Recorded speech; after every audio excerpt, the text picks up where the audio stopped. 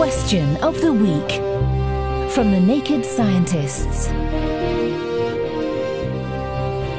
Hello, Nadeem Gabbani here, and this week I dive into Geoff's question on sea level rise.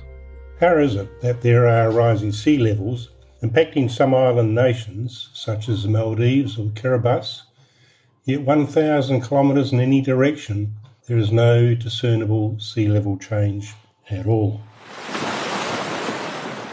Whilst this isn't quite true for the islands mentioned, there is indeed a variation in sea level rise around the world, but the reasons behind this may not be what you expected. Dr. Rob Larter of the British Antarctic Survey breaks it down for us. Okay, as the volume of water in the ocean increases, sea level does not rise uniformly everywhere, and in some places, local sea level even goes down. There are three reasons for this. Firstly, some parts of the Earth's surface are being uplifted or subsiding due to geological processes. This means that the height of ocean floors can change over large areas, causing the seawater above to either rise or sink with it. Secondly, some areas that were beneath more extensive ice sheets during the last ice age, 20,000 years ago, were depressed under the great load of the ice and are still rebounding. That is amazing. So, as these massive amounts of ancient ice slowly disappear, the areas held beneath them begin to slowly move up again. And on top of that, you get more melted ice water returning to the oceans.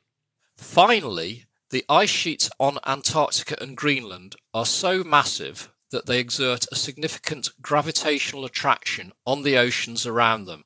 As they lose substantial amounts of ice, this gravitational force decreases, so they become less effective in pulling ocean water towards them. This effect results in a smaller sea level rise or even a local sea level fall close to the ice sheets themselves and greater sea level rise thousands of kilometres away. So not only do the ice sheets contain a significant amount of water, their sheer size and mass actually helps keep global sea levels down.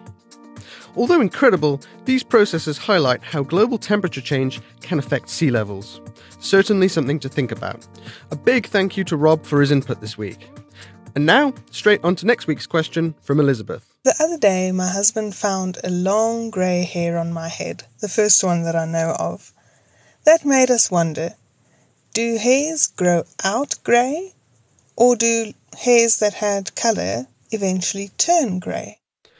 If you think you know the answer to Elizabeth's question, email chris@nakedscientists.com or post it on our Facebook or Twitter page, or even join the discussion on the Naked Scientists forum.